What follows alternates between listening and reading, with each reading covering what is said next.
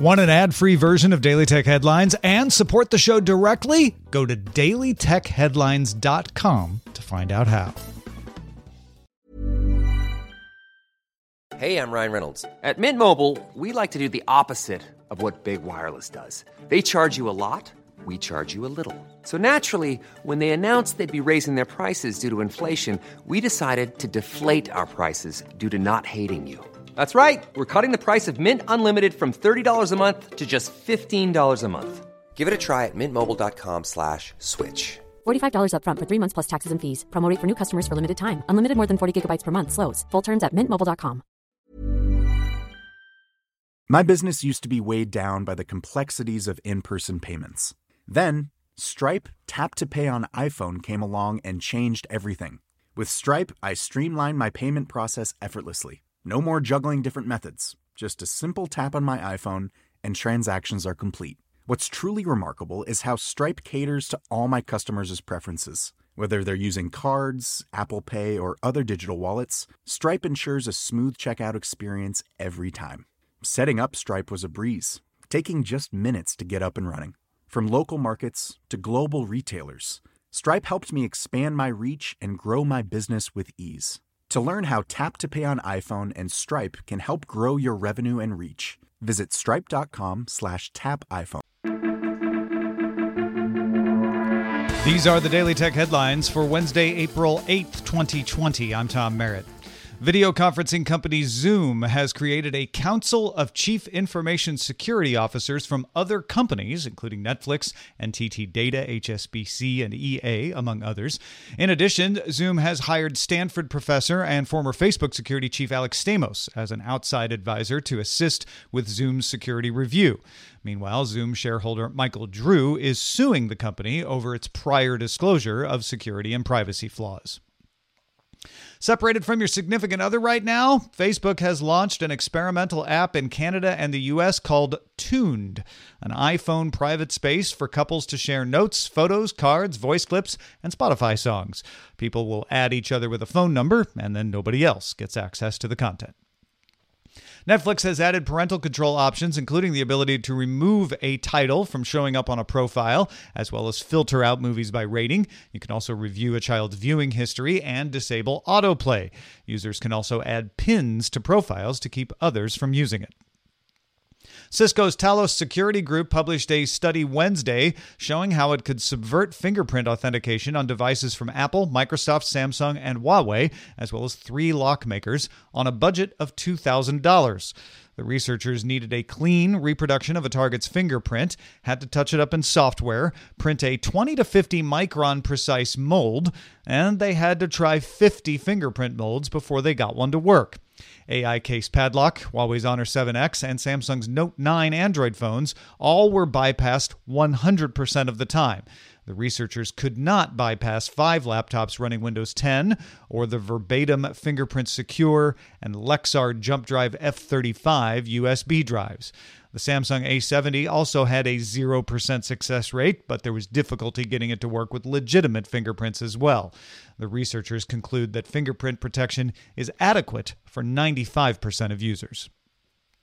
In 2016, Android 7.0 introduced a partition scheme that lets users install updates on an inactive partition while still using their phone on the other partition. When the install is done, a quick reboot switches to the updated partition, making the update active seamlessly. Not all device makers support seamless updates, but in Android 11, Google will require it as part of its vendor test suite. Mozilla, Creative Commons, and Intel are among companies who have joined the Open COVID Pledge to make intellectual property temporarily available without fees to anybody developing technologies for the diagnosis, prevention, or treatment of COVID-19. The pledge covers patents, copyrights, and more, with special licenses effective from December 1st, 2019, until a year after the WHO declares the pandemic over. The European Union is adopting a common scheme for using anonymous aggregated data to trace people who come into contact with COVID-19 infected people and monitor those under quarantine. The plan includes strict limits on processing personal data and a destruction date once the virus is under control. Meanwhile, Turkey will monitor the mobile phone of those diagnosed with COVID-19 and send messages and call if the phone is detected leaving home. Foxconn is working with Medtronic to make ventilators for use in treating COVID-19 patients. Medtronic's medical and technical personnel are working with Foxconn to get production up and running in the next 4 to 6 weeks at Foxconn's Wisconsin plant. Medtronic open-sourced the design for its PB560 ventilator. Separately, Ford Motor Company expects to produce 50,000 ventilators over the next 100 days in cooperation with GE Healthcare, and General Motors will build 30,000 ventilators in partnership with Ventec Life Systems. Sony unveiled the controller for its next console called the DualSense. Haptic feedback replaces rumble technology and adds an integrated microphone and adaptive triggers that can adjust resistance. The share button has also been renamed the create button. The stable version of Chrome 81 is available for Windows, Mac, and Linux after a delay and reduction of features due to work rescheduling related to the virus outbreak. Chrome 81 features app icon badging, which lets apps and websites notify users of things without interruption. Chrome 81 also tests Web NFC, which lets websites read NFC tags. The next version will skip 82 and go straight to Chrome 83, coming sometime in May. Finally, Amazon Shipping, a separate division from Amazon Retail that ships for clients who do not sell through the Amazon Marketplace, sort of like how AWS provides cloud services to companies other than itself, is Amazon's competition to FedEx and UPS. The Wall Street Journal reports Amazon has told its Amazon Shipping clients that it will put the service on hold starting in June in order to shift those employees to logistics and delivery for Amazon itself. For more discussion of the tech news of the day, subscribe to dailytechnewsshow.com and remember to rate and review Daily Tech Headlines wherever you get your podcasts. Thanks for listening. We'll talk to you next time. My business used to be weighed down by the complexities of in-person payments. Then, Stripe Tap to Pay on iPhone came along and changed everything.